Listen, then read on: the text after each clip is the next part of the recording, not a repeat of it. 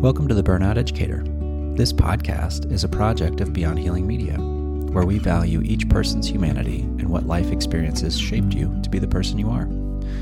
This interview-style podcast invites stories from people across the spectrum of the educational system and seeks to see the human inside the role they play. It's our desire that you will see parts of your story and those around you in the interviews that you hear. Hey, welcome back to The Burnout Educator. I'm Ryan Savage, the Burnout Educator, and here's our co-host.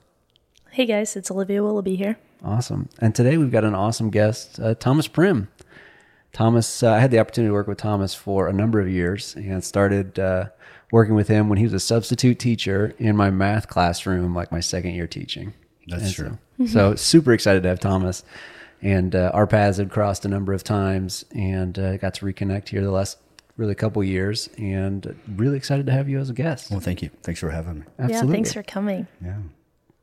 Yeah. This, we really can jump right in, but I just really have to say, one, thank you so much for being willing to come and do this. I know that our setup just continues to grow, and I know that it can be overwhelming and daunting. It's a little freaky that I'm on video. Understandably so. I'm not really for sure you're on my good side, but I think you're on my front side, which makes it even more awkward. This is true. We're hoping with all the setup of the lights and everything that every side becomes a good side. Yes. Right. If you add enough lighting, you're always going to be beautiful, right? Right. Well, if you catch me in the right light, I look like Brad Pitt. And so I was kind of hoping you would get me in that light. We'll give it a best shot. Right. Yeah. I appreciate that. Well, I really want to jump in and there's a lot to your story that I don't know. And I know we started together 7 or 8 years ago, but why education? Why at that point in your life? And what brought you to that place to choose to get into education? I think like a lot of educators, when I was a little kid, I wanted to be a teacher. I don't know if that's because we don't know anyone besides teachers, so we just kind of dream of being a teacher. But I remember going to sleep at night and imagining that I had a class, an art class, and that, how I would handle my first day. And so I made a living as a tattoo artist all through my 20s and 30s. And, I worked as, a painter, a fine art painter. Uh-huh. And in my 40s, I decided to go back to school, actually, at 40. I went back to school, and so at that point, I thought, well, I'll go into education. Mm-hmm. Somehow, I lost my way, and I ended up getting a bachelor's in philosophy. Okay, that's a story I'm actually interested in, really, is because I've heard you talk about the bachelor's in philosophy, and you and I have had a number of conversations. Especially when you handed me the first half of The Crossing. Oh, right, yeah. The first 127 pages of Cormac McCarthy's The Crossing, yeah. Yes. Literally, they had been ripped out of the novel, and it was just the pages, 127 pages. And I got on a plane with that book. Right. And I finished, it was part one of that book, and I put it down, and I was like, you bastard. Where is the rest? Yeah. He did come to my classroom asking for the rest. And I rebound it for you, didn't I? You did. I still have the copy. Yeah. That's it's amazing. It's an amazing book. But if you only read the first part and you don't have access to the rest, it's really terrible. Yeah. Oh. I keep that first 127 pages bound separately with two other books, a book of Camus' essays, The Myth of Sisyphus and other essays, and then a book of poetry called The Monkey Wars. But I keep those three together, all bound up like some kind of religious text. Oh, that's that amazing. Right? Yeah, I love it. That's awesome. So do you mind to give a little context around the bachelor's in philosophy? So I met with an advisor to study library and information science. Okay. And he says, well, it really doesn't matter what you do. If you get it, there's no bachelor's in library and information science. It's a master's only. It doesn't matter what kind of bachelor's you have. And I had taken a philosophy class, and I thought, well, of course I've read, different things. And so I thought, well, maybe I'll do this, And he was really pushing me not to go into education for some reason. And now I know why. But so I thought, well, I'm going to take some philosophy classes. Mm-hmm. And next thing you know, I'm just, neck deep in Western philosophy, and really happy about it. Uh-huh. Wow. Yeah. And were you at Missouri State with that? I with was. that degree? I was. Yeah. It's and when we was graduating, there's only 3 of us, and wow. the kid next to me, he says, philosophy's the degree that everyone and no one needs, and he's correct. Yes. Yeah. But the thing that I'm grateful for about philosophy is that it opened my eyes to just a new way of looking at things. Yeah, I can imagine. Yeah, Right. you take things like Stoicism, existentialism. These are really important schools of philosophy that have really kind of colored my decisions. From moving forward. Oh, I can imagine it. I haven't had much to do with philosophy classes, but the little bit that I have been able to discuss, even like within my master's courses, I was like, gosh, I'm like interested in this, and also I hate it at the same time, and I want to understand more, but also there's like all these parts of me that so I could see how you could be pulled into that. Sure. And especially you saying like, that nobody gets but everybody needs. Yeah. The conversations that I'm sure you have had based off of Right.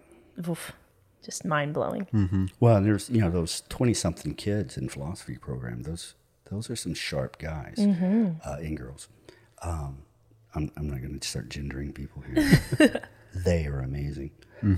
So anyway, it was really nice to see that arrogance and that brilliance all working together. I was in my 40s, and so I'm a little slower and not really needing to argue. I'm just there to kind of take in this information and to just be a part of these young people whenever we're experiencing this, and it's so important to them. Every conversation is the conversation. It was amazing to be around. I bet it was. Yeah, and one of the reasons I went back to school, the main reason is I had kind of lost my way through my 30s, and got pretty deep into my to a whole other lifestyle, and so when I cleaned myself up, I wanted to do something different, and I just wanted to experience everything I could. Yeah. So I started with philosophy. Well, and I imagine it's a good way to find a place to just like sit and be in the moment and try and experience whatever is in front of you. Yeah. Yeah.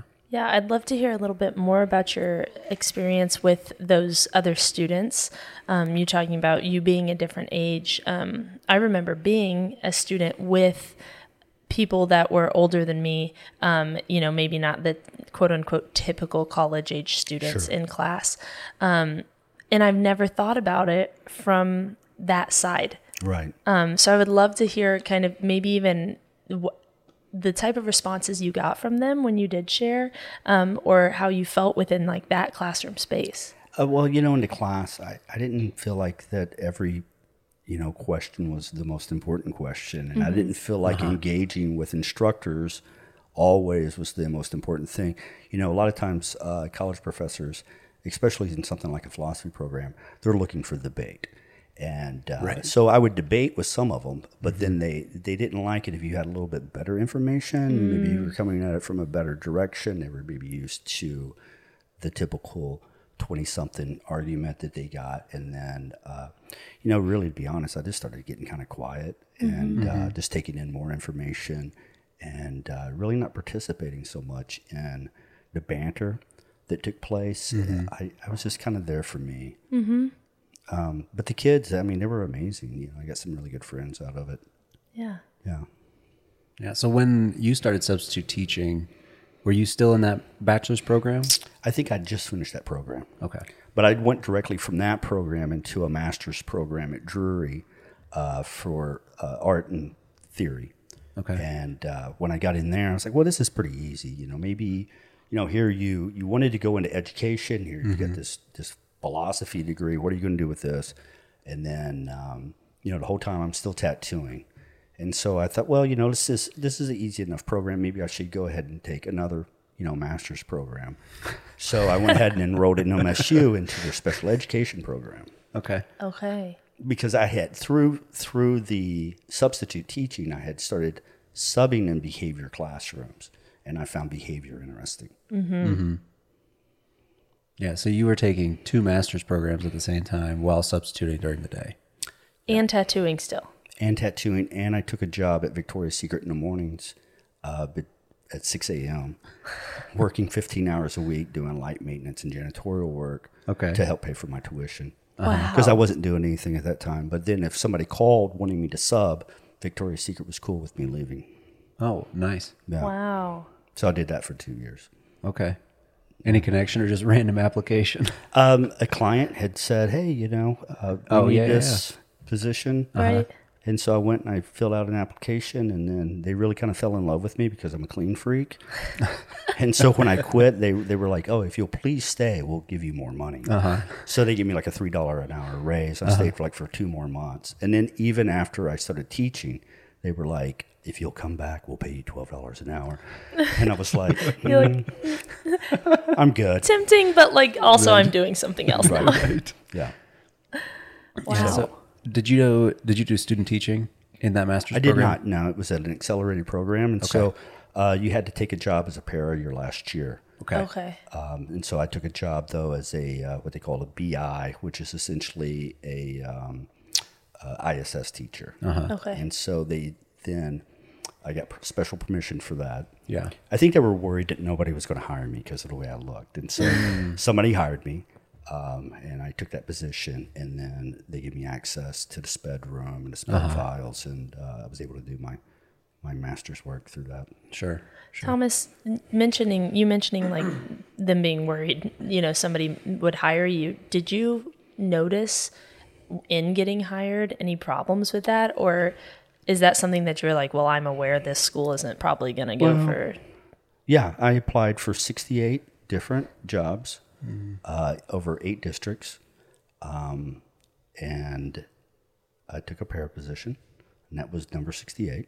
Wow. They hired me the day before school started, but then I crushed it there, and so then someone I had interviewed with at SPED, they had contacted me when my teaching position opened up. So I moved straight into that the following year. Yeah, there was so you subbed often for the CrossCat special education teacher. Correct. That was a class within a class teacher that worked in my math classroom. Okay. For like 2 years. Yeah. And then I never saw him again. Okay. But you were my favorite person to have come in for her. Because I'll actually get up and help the kids. I mean, yeah. Sometimes, sometimes that's hard to find. Right. Absolutely. He showed up in the classroom, so that's a win. Yeah. And then 2. Already above and beyond. Exactly. Right. And he was like, oh, teach me that real quick. Okay, I can help students. And, we're not like, okay, here's my list of students that I'm allowed to help. It's like, no, everybody's in here learning. I like help doing everybody. that kind of job. I liked walking up and down the aisle, getting to know the kids, and asking if I could assist. It was a really pleasurable experience being a substitute teacher. I enjoyed it immensely. It's beautiful. I could probably sub the rest of my life. Yeah. Yeah. Not really, but I probably could. That's amazing. That is so, I've always thought, oh my gosh, I'd be terrified to sub. Here I am teaching, but I'm like, to go into, somebody else's, basically be somebody else for a day. And then the next day, maybe be somebody else again. It's like, no, I want to be in my safe spot. Yeah. But I can totally understand your interest there. And I mean, that's beautiful. My first day subbing, my first day in a classroom was in a kindergarten classroom. Please tell this story. They ran a game on me. They had me serving them cupcakes. I'd look over to a kid I trusted. I'm like, is this true? And they're like, yeah, it's true. Every day, cupcakes. Every day. We're supposed to get those cupcakes. It was terrifying. I remember looking at the clock, and it was like 9:00, and I was like, I'm going to walk off this job. Yeah. Yes. I was totally mortified. These kids were so much to handle. So the next day I show up. Now this was kind of hard for me. I show up the next day. This is at a different district that shall not be named, but it's outside of Springfield. So anyway, I show up. And I have my sheriff's badge. I have some deputy badges. I got some stickers. I'm ready to go. Kindergarten again. Okay. And so, now I may be dressed like this right now, but, then, I had very short hair. I wore a very tight groomed goatee. tie, shirt, Yep. shoes, Yep. pants, the whole thing. And the secretary was like, you're not supposed to come back. And I'm like, you booked me for 12 days. And no. she's like, no, the district called and they do not want you here. What? Yeah. So I called the guy who had hired me at district, and he was like, let me go check on this. So he calls everybody, he calls around, and he calls me back, and he's like, you can work at the high school, but you cannot go back to an elementary. And I was just devastated. And to be honest, I've always felt like at some point I might be pushed out of education. I remember telling my girlfriend at the time, I said, I love doing this so much. I'm afraid it'll be taken from me. But, we're in Springfield, Missouri, and you're the guy with neck tattoos. It kind of freaks people out sometimes. Right. Wow.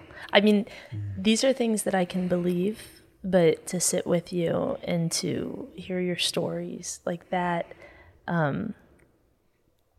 it's like disheartening. It's somebody who is there for the kids, and to hear, you're coming in the next day. I'm ready. I have these stickers. I'm ready to do my best. I've ready committed to 12 days Yes. in Right. kindergarten. So I am committed to these kids. They will never, God is my witness, they will never get cupcakes from me again. And then to have a response like that, basically with no warning, just, it was painful. It was painful. Yeah. We don't know we're not talking about what you were like in the classroom. You could have been great for them, but the way you look is something we're not okay Oh, with. the best one is when I was working with Ryan. I don't know if you're familiar that this happened, if we've ever talked about it, or maybe even our principal had talked about it. When I was working, and he was the vice principal, I was, in a EBS classroom. I was an EBS teacher. So I'm restraining a student, to keep him safe. And the principal came in and he said, I really admire what you're doing. I'm appreciative of what you're doing. He says, you just can't ever judge a book by its cover. And I see something on his face and, what are you talking about? He was like, well, I wasn't going to tell you, but a woman filed a police report against you for lurking outside of the school. And she sent him a picture of my vehicle, a picture of my license plate, and a number of the police report. And he responded, lady, this is one of our teachers.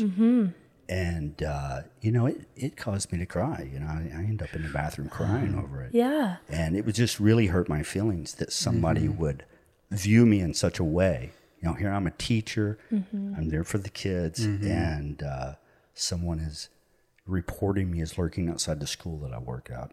We used to joke around, me and my parents, about if there was a school intruder and I was to exit the school with my students, that I would be shot. So, it was kind of a true worry for us. Right. So I'm curious, as an artist, I just want to have time to talk about all your tattoos. I want to know the background and your story of tattooing, but kind of going over that, I'm curious to know, you have your tattoos and then you start teaching. Would you change the way that you look? I would change the way that I look, not so much because of that. Okay. Though it would make my life easier. I think I would change it now. If I got my first tattoo, I was 13. And I think that I would, if I was 13 today, I wouldn't get a tattoo because I'm such a rebel at 13 that there's no way I would want to look like everyone else. And so I wouldn't get tattooed. But when I got tattooed at 13, nobody had tattoos. Right. You were the rebel then. Right, correct. Yeah. So now it's just, if you have tattoos, if you're sleeved out and you have neck tattoos, you just look like a douchebag with a credit card. It doesn't really mean anything anymore. Used to people would cross the street to get away from me, which would bother me. But now they just want to come up and touch your arms and talk to you. It's a whole different world. Yeah.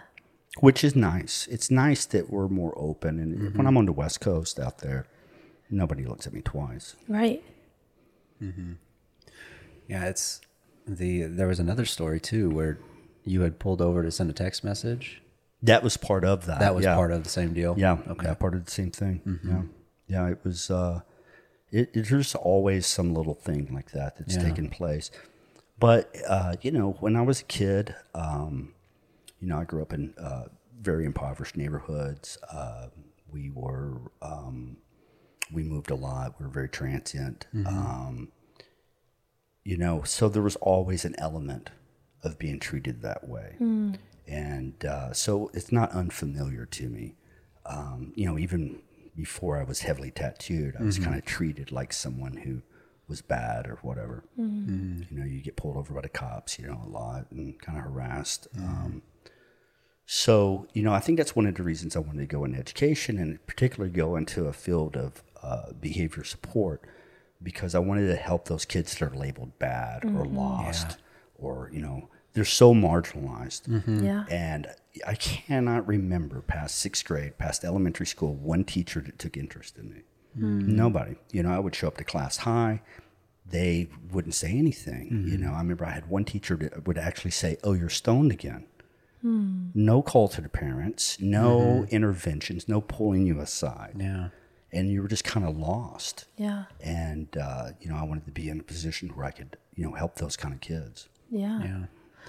I know, you know, so there was this gap, you know, you were in my classroom a lot, and then there was this gap where I didn't see you, and we'd never exchanged numbers or anything like that, so I didn't have any contact with you. And then I got hired at Jarrett in the summer, and then ended up there, and we started, and teachers came back that day, and I was like, wait a second, that's Thomas Primm. And I talked to Rob, and I was like, Thomas, what? Yeah, he's our EBS teacher. I was like, that dude is awesome. Right. And was just super excited to see you there. And then to have that opportunity to work with you, I mean, like full send endorsement on advocate for kids. Right. I mean, you are a huge advocate in the way that you just described your experience with students, and just, you know, like no fear to step in and handle any situation that you had to. Right. And then on the backside of it, like, I love this kid like he's my own. Right. How can we make sure he's fed tonight? How can we make sure he's sheltered tonight? Like, and it was really, really, it made a big impression on me. I appreciate that. You know, and that was one of the things I remember my last year teaching before I moved into being a process coordinator. The kids had really kind of started melting down.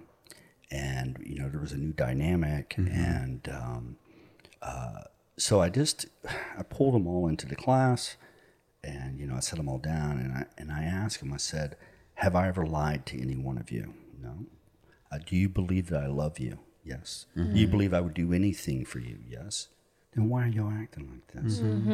You know, I want to help you guys, and you're making it difficult to help you. Right. And I told him, I said, you know, last night was the first time I thought about leaving the classroom. And, you know, all this violence that's taking place in this class, I just can't take it. Right. You know, and it had got to the point where I was having a hard time rolling over. I couldn't sit down. I couldn't stand up. My body was just getting beat up from, you know, trying to help these young men and women, which made me probably make one of the more poor education decisions, or, you know, career decisions, which is I became a process coordinator, which is the job nobody should ever have to do. That is a really, really challenging job. It really is. Yeah. I'm as an administrator, I was really, really grateful for that role, because it was a level of accountability that I didn't have to carry on top of everything else. Right. It's like, oh, it's somebody else they can hate. Yeah. It's the position that everybody hates you.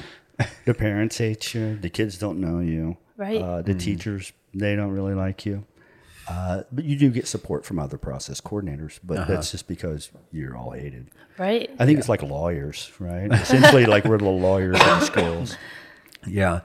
And even administrators too, because process coordinators, at least in the context that we were working in, are usually the ones that handle the decisions of sorting through the paperwork and the diagnoses and whatever else, and saying, nope, you can't suspend like that. Yeah. Yeah. And, you know, a lot of things, you know, when I became a process coordinator, I was really shocked at how many students are being pushed into special education that don't really need to be pushed into special education. You know, special education became a thing where it's just become a catching ground for poor behaviors. And so you have these students in these crosscut classrooms that are there for support for a learning disability. or maybe they have autism, or ID or whatever, right? And they're in this class and they need this support. But then you have these other kids that are catching this, emotional disturbance diagnosis or other health impaired for ADHD.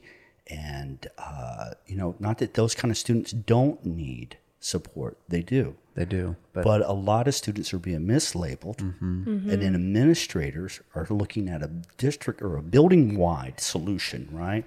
They're not looking at individual students. They're looking at what can I do for my building to keep my teachers happy, to keep my parents happy, to keep my students safe. And so they start pushing a student into special education. Well, special education knows how to handle behaviors. Well, my thing as a process coordinator is I would ask the administrator, if the student is with special education 30% of the time, why are we 100% responsible for their behavior? The administration has to step up their game with behavior. The school has to step up their game. The district has to step up their game. Yeah. And it's a game that nobody wants to step up to. I had an administrator, he literally told me, I said, well, I provide trainings for my teachers, and it's open to all teachers on behavior, on how to address different behaviors. Your teachers are welcome to come. He's like, well, I can't ask my teachers to do this. Well, yeah, you can. Yeah. But it's a thing that nobody really wants to address. So what we do is we just, as a system, we just keep taking more shit and piling it on top of more shit, and we're calling it good. But the thing is it's so piled so high now that none of it's working, and they never strip away the old system before they implement the new system. And we all know as educators, if you've been in education for any length of time, it's like, oh, here's the new solution. But this new solution is the same as the old solution. Right. It's not going to work because people aren't following it with fidelity. Right. Yeah. Here's the new solution that we'll use for approximately 2 years before another new solution comes, and we'll just kind of mix them all together. Yeah. Yeah. And the reality of it is it all needs to be stripped back. Yeah. Behavior is one of the things that, to me is so intriguing, especially being removed from it and knowing how I approached it, and then knowing how so many teachers approach behavior in their classrooms, and then also looking at it through the lens of how I parent, how I used to parent, how I parent today, right? How we utilize similar constructs in behavior context in schools, and how it's presents such a challenge for teachers, for administrators, for communities. One thing that in really thinking about behavior that we haven't tackled this conversation yet, but it's one that I've been excited to have, is this idea that, we as humans biologically have this propensity to hand down the solution that worked best for us. Right. Here's the list of things and strategies that I utilize to get me to the place that I am, and look at how successful I've been, right? I have lots of, here are all the objective reasons why I've met the measure of success in this culture. And so we look at children, the next generation, we say, here, just use my strategies. Right. They work. They work great. Look at me.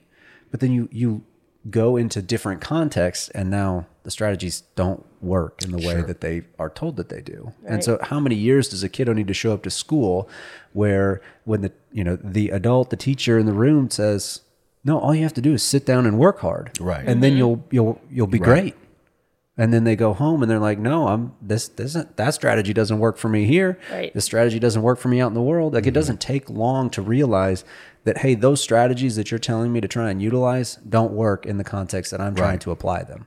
Right. And the individualization that it requires to be able to support individual students in their behavior is not a conversation that I was ever invited to. Right. In an educational context. Yeah. With the exception of the space where you taught in, to an extent. Right. I feel like there was a flavor of that, and it was more so around you and the co-teacher that you were working with, and a willingness to say, I'm willing to create whatever structure I need to support you, individual student. Right. But you support the individual student, but you're supporting them in a whole, right? So it's yes, one of the context, things is I invite you in to this environment. this is your family. This is a thing where we're all going to work together. Yeah. And, we're going to celebrate our differences, and that we're going to be a part of this thing.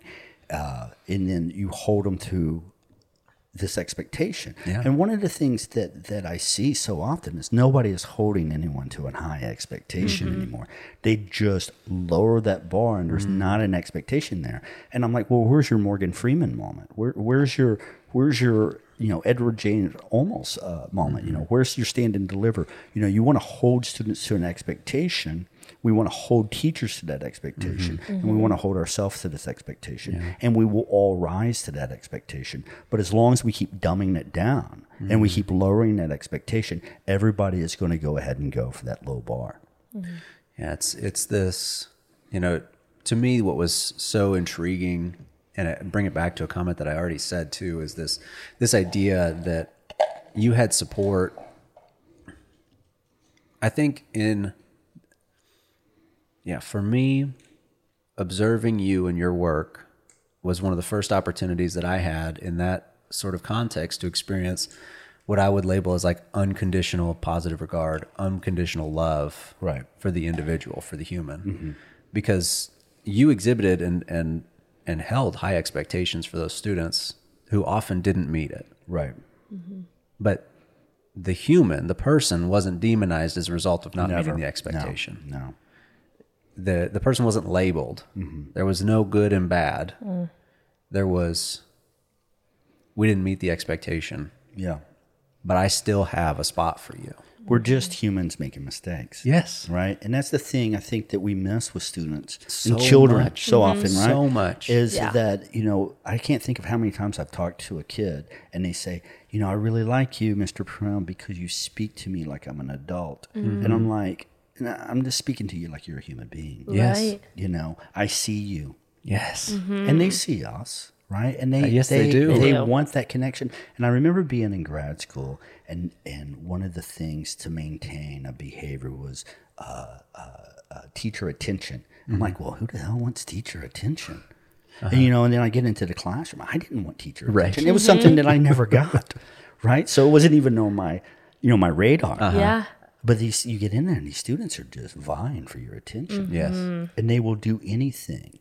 A grown man will work his ass off for a sticker.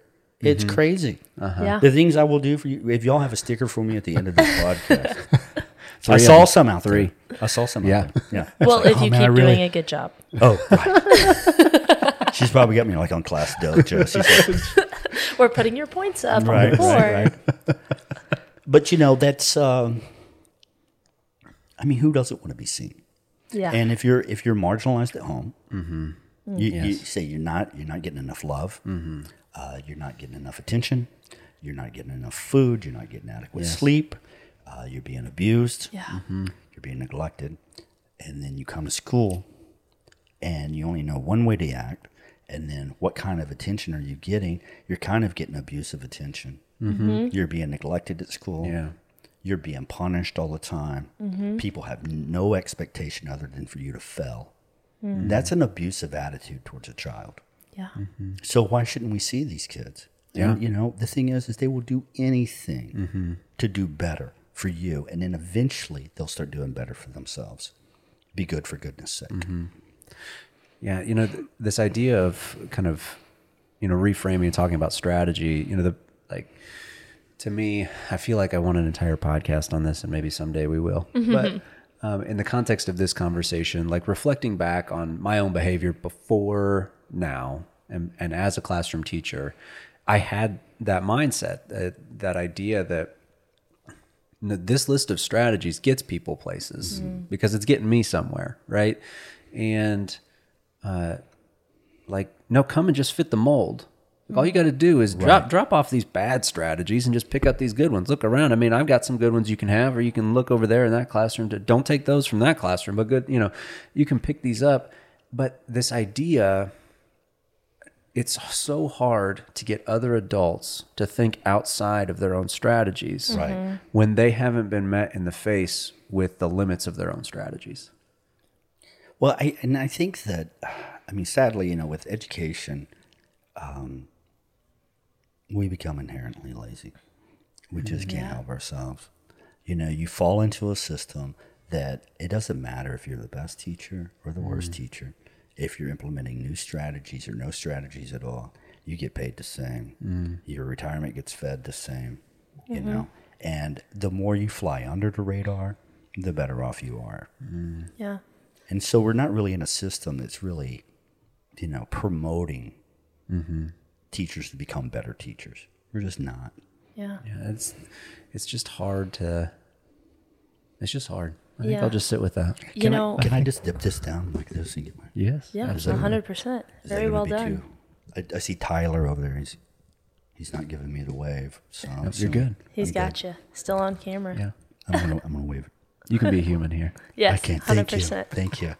Did I get a dojo strike? No, you're doing great. Thank you. We might call home later, but only to give praise. My mom won't take the call. You know, Ryan, in your pause, I'm just like, it's hard.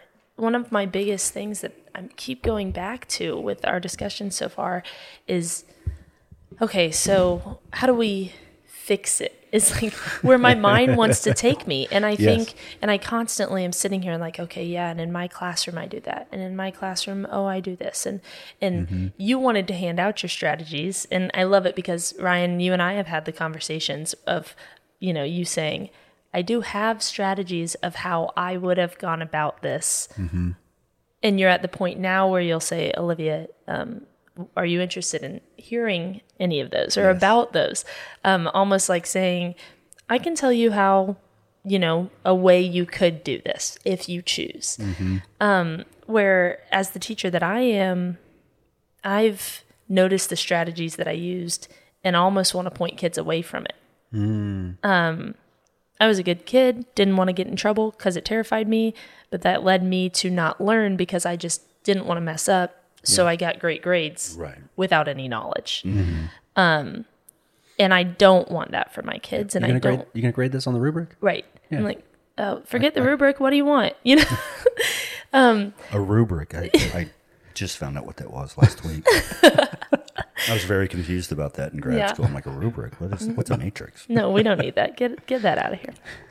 But my thinking is, you know, then I struggle with, okay, so we want to see all kids as humans, and how do we work in a classroom within this behavior and these kids? And okay, now I have 32 kids in my last class of the day, and they all want my attention. Yeah. Right. And you're right. Half the time I feel that I'm becoming lazy because I'm like, well, gosh, all 32 of you want my attention in an hour, and now I don't know who to give it to or how to give it to everybody or where to look each day to make sure each person is feeling that I am noticing them. Right. Plus, you've got me in this system where I wake up, I show up, I do the exact same thing every hour on the hour. I work by bells, I go home, I wake up, I do it again. And it's like, okay, well, I see that this system works to keep the peace, quote unquote, Right. but is every single part of it what's actually tearing itself down?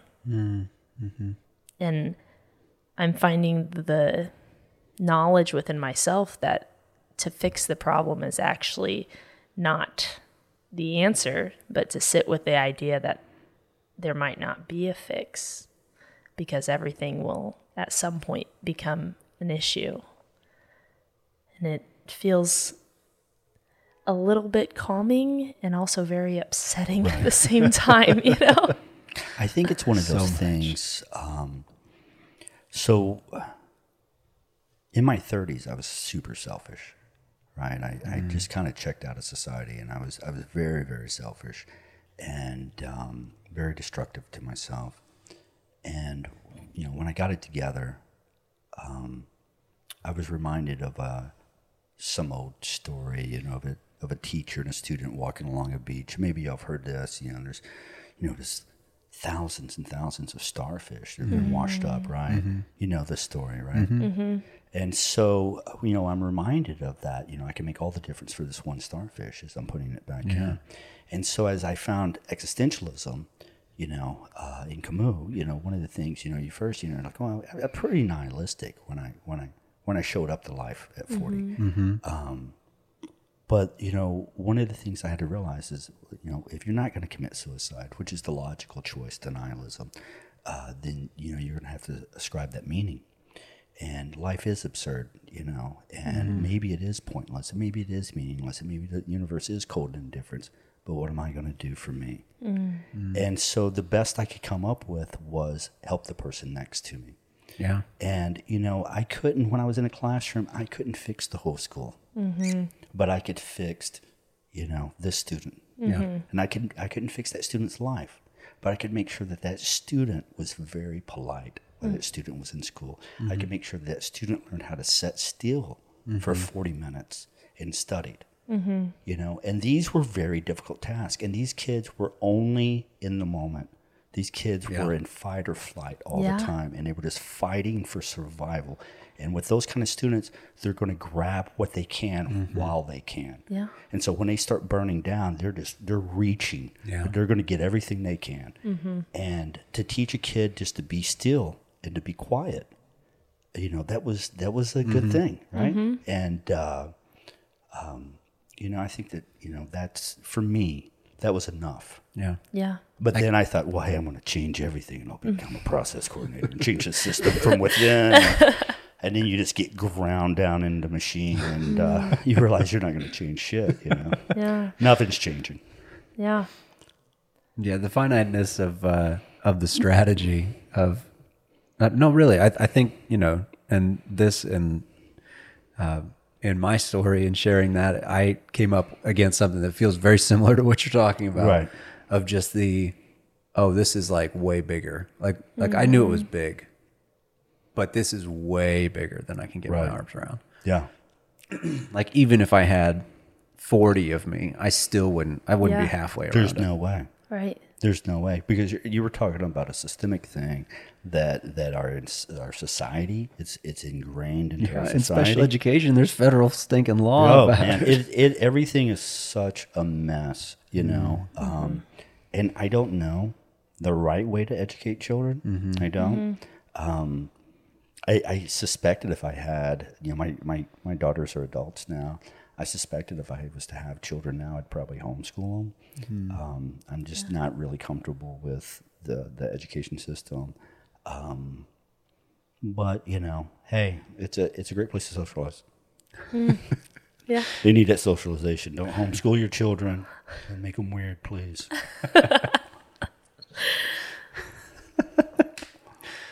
Oh, in your role as a process coordinator, and jumping into that like supervisory role, middle level management inside a large system. The curse of middle management. Yeah. Yes. What was your felt experience? Like the progressing through your time. Like how many years did you do that? 2 years. 2 years as a process coordinator. And can I jump in and Please. just ask, at the end of that, are you still in education? Did you leave education? No, I've left education. Okay. Was it at the end of that time that you, after those 2 years as a process coordinator, you're like, okay, I'm done with all of it? We came to a mutual agreement that we're done with it. Yes. Okay. Just, I was like, in my head right here, I was like, hold on, is he still doing that? Because if that's the case, sounds like it's been being rough and we need to figure something out. The reality of it is the COVID year for process coordinators was very rough. It was rough for all teachers. It was rough for students. I can't imagine. Maybe it was easy for students. I don't know. It depends on the students' parents and what they were asked to do, maybe. But same with some of the teachers too, right? Yeah. I remember having a teacher. She says, "Well, all I have to do is check the mail today." I was like, "Oh my gosh, I'm glad you're stepping up your game here." It was really rough on all of us. Yeah. And then when the process coordinators came back this year, there was a lot of stuff that was thrown at them that made it even more difficult to be a process coordinator. And there's been a lot of losses. But I think, we're in the middle of the great resignation. So, I mean, if McDonald's can't keep anybody, why should Springfield Public Schools keep anybody? People are just leaving. You know? Yeah. Yeah, there's this, just felt sense, and I can only see it through the context that I have experienced it, But this, just this feeling of there's more than one way to skin the cat, and it's just like that statement's been out there my entire life, and I've heard it plenty of times. But there isn't the same felt sense of I have to give up X, Y, and Z in order to have A, B, and C. Yeah. There are contexts by which people can have both. Yeah. And can say, I want this and this and this, and I want this part of my vocation now, and I want this time now, and I just think there's opportunity out there, and it's not the same coal mine that it used to be. No, it's not. It's not. And I think that's one of the good things that came out of COVID is people found a different way to live, a different way to make a living. Yeah. And, I don't know. It's even if I hadn't became a process coordinator, I don't think that I would be able to continue. I don't think so, There's something that's so challenging, and you spoke to it just a minute ago, but just the commitment that I am like exclusively tied up from 7:30 to 3:30. I can't take a phone call. Yeah. I can't send a text message. I can't go pee. Right. Seriously. There's something about that is just so challenging that you don't, for people who haven't worked outside of education, you just kind of chalk it up to sometimes like this is just how it is. Right. But being on this side of it, and like even just you and I trying to coordinate about things for this stinking podcast. I know. It's like I work from 8 to 5 and I can't talk to Olivia until after 5. Right. And that's when I'm with my kids. And even today, like, hey, do you have time for like a 2-minute conversation? Seriously. I could hear the bells in the background. Yeah. It's like, because that's all I really have. But I would like to talk on the phone because that would be way easier than trying to text anything out. Right. And I think that's it, because here I am, still in education. And Ryan, to speak to your, you're tied up from this time to this time. And I always answer that like, okay, people don't get it if they're not teaching with like, well, I'm sure some people get it, And I'm like, well, like nurses probably get it. And I like find that for some reason I usually like land on one group of people, and I'm like, so I'm not the only one, so I'll just keep doing it now. Yeah. Yes. Right. And so it's a strategy for sure. It's the strategy, of like, well, I could complain about it, but there are other people, so I'll keep doing it. I'm not in it alone. Yeah. I think it's rewarding. It's worth it, right? It's worth it. Yeah. I mean, in the classroom. You missed the classroom, Ryan. The students. Yeah. I miss the students. You don't miss all that math. You miss that math? To be honest with you, Thomas, if I went back, I'd be a special education teacher. Really? Yeah. That's so weird. If I went back, I'd be a math teacher. No, I wouldn't. I do have my art certification, but yeah. Hey, why don't you come hang out with me some? I could do that. Yeah. Yeah, I'm sure Nixa would love me. Hey, I've got a courtyard. You can come in. We'll just, Just keep me out in the courtyard. No, I'll let you in through. Well, you can't actually come in. They're like, oh, let's just sneak the tattoo guide in. You know what? Right. You know what? When I got my nose pierced, I was afraid they were going to tell me to take it out.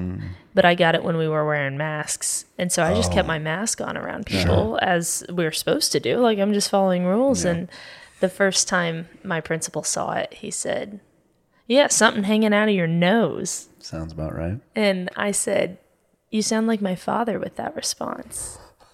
And I have a great principal. And he was like, yeah, what is that? People hook things onto that? Continued the dad responses. And I was like, I mean, I guess so. And that was about it. And, and so I'm very thankful for him and for my admin, because I know like some places could say like that's not allowed. But I think Thomas, if you ever want to come hang out, they'd say, oh, just one of Olivia's friends. Sure. Well, and I kept thinking that it'd been funny if your principal had actually spotted a booger on your nose. I know, that would have. It's like, no, I'm not talking about the piercing. I'm talking about that booger that's hanging out of your nose. He'd probably say that too. He'd be like, no, you literally fix that. Yeah. We don't want to embarrass you, Olivia.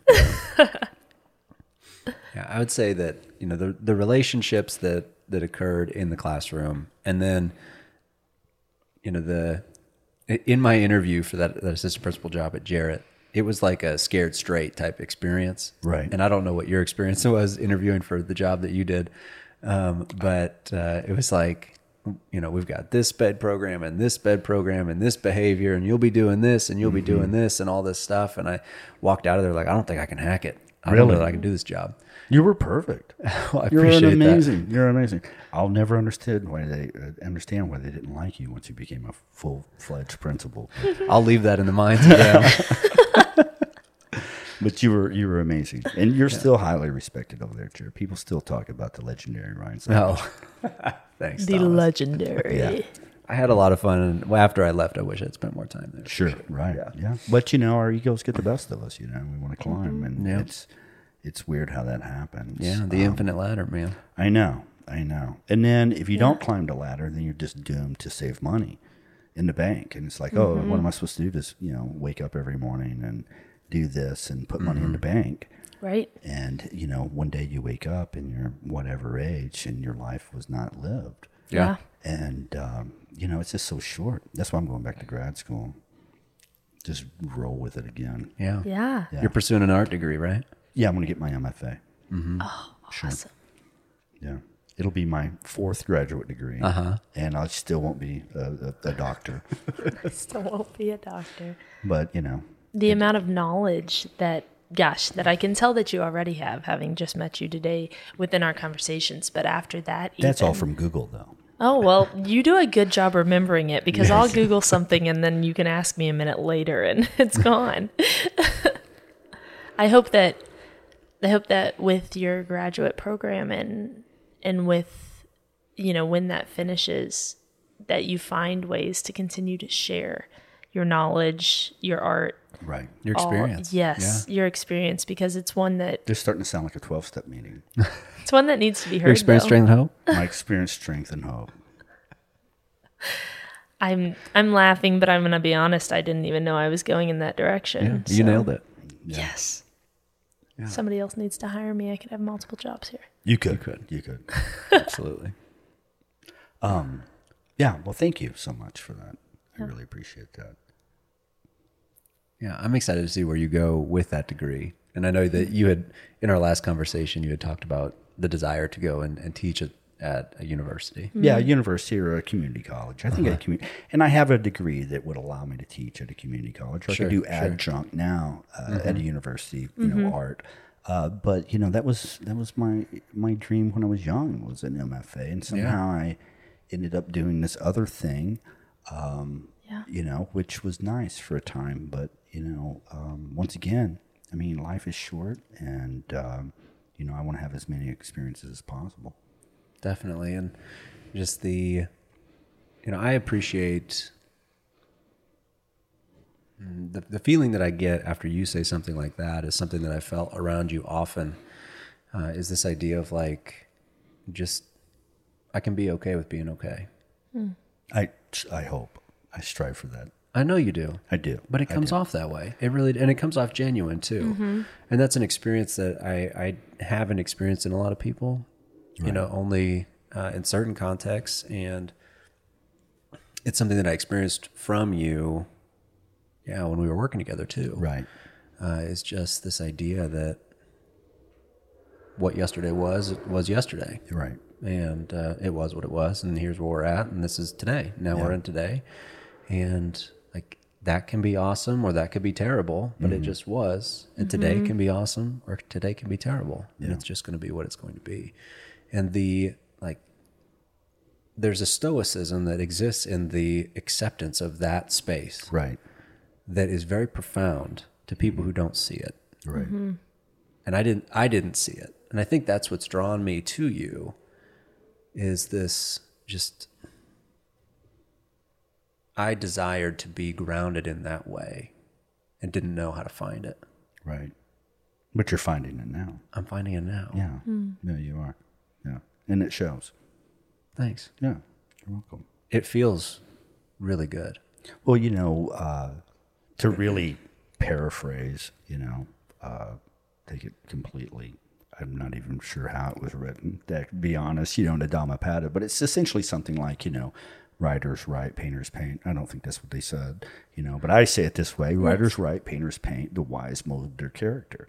And if you want to have a good character, you're going to have to work on having a good character. If you want to have this well-lived life, you have to live your life well. Yes. The way I live my life is directly proportional to how I live my life. And, that's what's most important to me. And it always has been. I want to have good connections with people. I want to take in information. I want to have experiences. But, ultimately, I just want to be okay in my own skin while I'm doing it. Yeah. And that's not always easy. No, it's not. It's not. It's No, not it's easy. not. Yeah. And I think that's the thing with kids, is that, I remember going to my mom once and, I was trying to talk about something from my childhood. She's like, "Oh, is that what this is about? You were a child." Like I'm dismissed, right? And we do that like so it often. invalidates Yep. the experience, like it doesn't matter. Yeah, and we do that so often, and we're talking about trauma-informed care and all these things. But the thing is that we're still missing is this is a human being trapped in a flesh shell, Yes. just jettisoned Yeah. into this terrible environment that's extremely dangerous, Yes. right? And they are feeling, We're not just thinking, we're feeling. Yes. Yeah. And they are going through life feeling. And we forget that when we mark that kid's name and put it on the board, Right. that kid is feeling that experience. Right. Regardless of what is showing on the face, doesn't matter what the mask says. The body is absolutely feeling that. Yeah, they are feeling that. And every one of these individuals are feeling this stuff. And we forget it. And the thing is you get caught up in that system. And we're caught up and, you're just trying to make it from A to B every day. Right. It's like going to battle. It's like, oh, here we go. Let's let them in, and all the kids flood in. And we go to war. And we try to just make it through with the least amount of casualties as possible. And all the while, everybody's taking this up, taking this in, and they're feeling it. And we just lose that. And so even deny it. Yeah. And even now that we're talking about all this conscious discipline and this trauma-informed, it's still being missed. They're like, oh, well, we want to connect with the individual, but we're really not connecting with the individual. Right. Right. We're just not. And I think, with COVID, we paused, we were forced to pause and then still not allowed to, by way of working from home and through that way. But learning a new kind of way of living. And then we go back to school, and this idea of, going to war each day, it's like, oh, I hear you. And I'm like, yeah, it would be amazing because I want to do that. I want to do that. And then I think of my own experience, and it's like, I am running so fast every single place I go. Like, maybe not actually physically running, but I've got this list of, and that needs to happen, and that needs to happen. And it's like we're returning, trying to fix all the problems that were created in a year, plus every single other problem that is being created every day. And it's this idea of, it would be great to exist. Yeah. But I'm not even welcome to do that because I've got things to do. Yeah. And I have, you gave me goosebumps with your words and talking about, gosh, I just want to write down the definition you gave of a human, in flesh, and then into this space, this environment that's just so dangerous and not safe. And I walked into another person's classroom the other day, and this kid said, okay, let's start our reading. And a kid goes, well, I'm not, because I'm just a horrible kid. Yeah. And he said it out loud for everybody to hear. I have this kid in one of my classes, and so I walked over after everybody kind of got started, and I sat down, and I was just like, hey, I want you to know that I really love being in a classroom where you are. Right. And he goes, well, I always mess up. And I said, well, sometimes we've got to have consequences for actions because we've got to learn that what we do, there is going to be a result. But I don't think you always mess up. I think you believe that about yourself. And I think you've been told that by way too many people that don't understand how much you have to offer. And this kid's face, it went blank, but also, filled with color. Right. Because I don't think he knew what to do. Yeah. Right. And how to be in this space where somebody said, you're a human. Mm-hmm. And what you're doing is human. Mm-hmm. And that's cool to me. Yeah. And I don't think he was told that or is told that by his parents or by his friends or because half the class, when he speaks up and says that, is like, oh yeah, yep, you Second are. that. You're the worst. These things that it's like, we are all running and just labeling and throwing all of these emotions within ourselves and then out at other people. Yeah. And then let's just ring the bell and send everybody home and not deal. I know. It's terrifying. I'm really scared for us now. Yeah. Thanks. To sit and Just talk when like I got that, past suicide, now I'm setting back in it again. Thank you. Oh, Primm. Life is doomed. Life is doomed. There's safety and connection, Primm. There is safety and connection until you're betrayed. Just kidding, guys. Yeah. Don't look so gloom. There is reality of that, but there's also reality of, I guess what we've sat here and discussed, which is that connection to that lasts, because that connection is gone. And I think we've all experienced that, and we've seen it within the school system, and we've seen it happen to our kids. Yeah. The best thing that we can do is connect with others. I really believe that. Uh-huh. Yeah. I really believe that,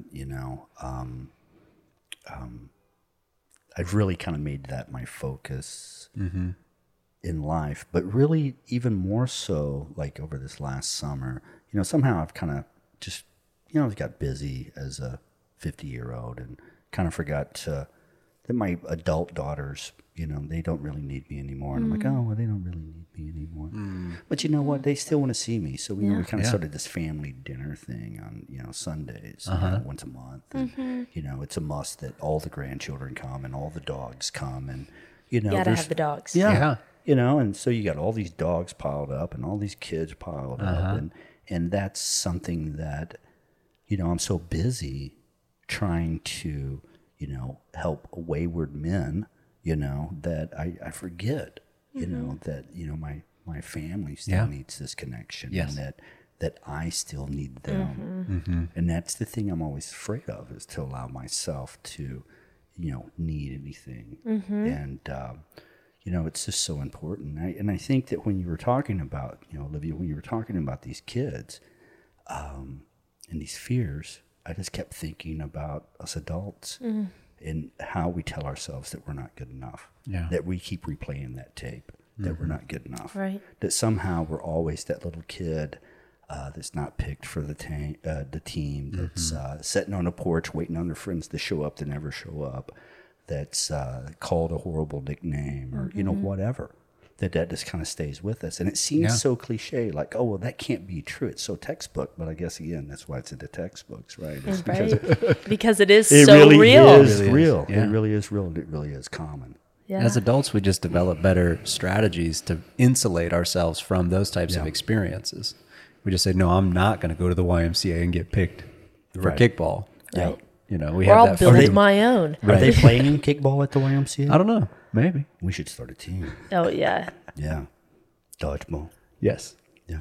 Well, ultimately, when I think about myself, people are like, oh, you're scary or whatever. And it's like, well, to me, isn't that kind of course I'm going to end up looking scary because I'm so damn afraid of everything. So of course you're going to end up looking scary because, you don't want people to get too close. Yeah. You don't want to have to have your feelings hurt. So if you just kind of put off this, artifice, you just don't have to worry about it. Right. Yeah. Yeah. Strategy to insulate. Yeah. Strategy to insulate. Yeah. It's, we have those strategies to do that. And then you think about how insanely beautiful, but also terrifying it is that humans become so good at saying, oh, you see me like that, and now I want to be seen like this, so I'll change and I'll morph.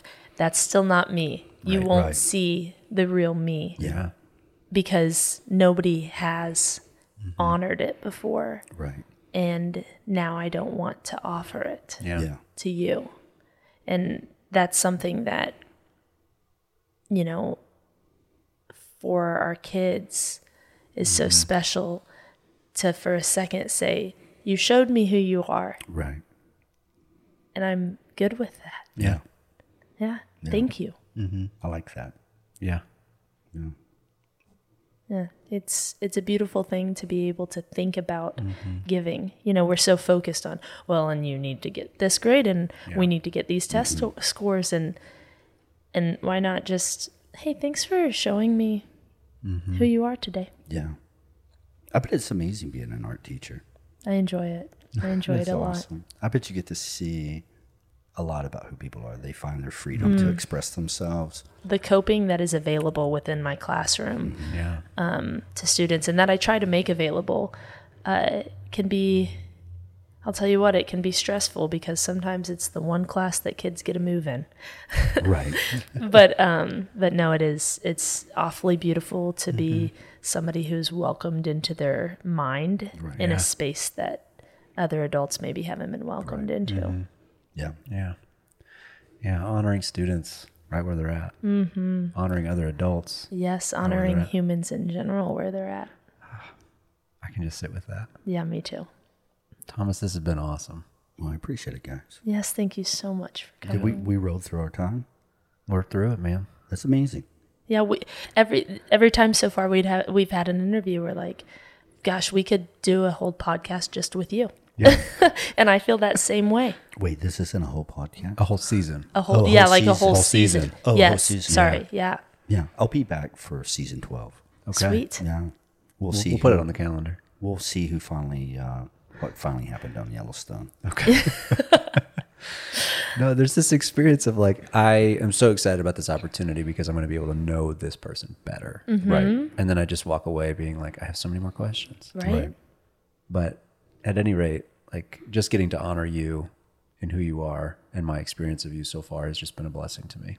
I appreciate it. And I'm so Thanks, thankful Thomas. to have been brought into this space and meet you. It's nice to meet you too. Yes, I love it. I love learning from you and about you today. Olivia. Well, thank you. Well, if you listener, if you're interested in supporting free therapy for students, patreon.com/burnouteducator. Yes. And if you just have a question or would like to reach out, contact at burnouteducator.com. Yes. Until next time, thanks guys. Thanks for All right, listening. Thank you. Yeah.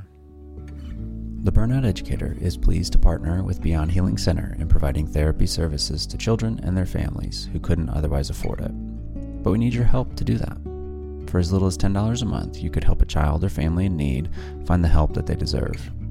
Go to our Patreon at patreon.com/burnouteducator and select the contribution that's right for you.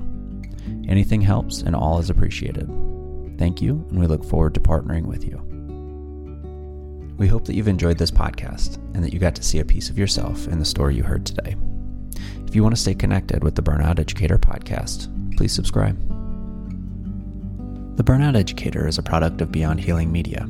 Our filmographer is Tyler Wassam. Our creative team is Jen Savage, Caleb Boston, and Jamie Eggert.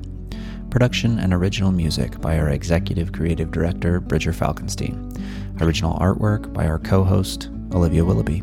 A special thanks to today's interviewee and the entire Beyond Healing team. Until next time, this is Ryan Savage, the Burnout Educator. The Burnout Educator is a product of Beyond Healing Media. Our filmographer is Tyler Wassam. Our creative team is Jen Savage, Caleb Boston, and Jamie Eggert.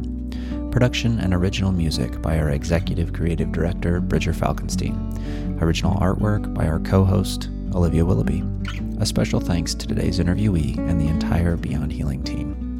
Until next time, this is Ryan Savage, the Burnout Educator.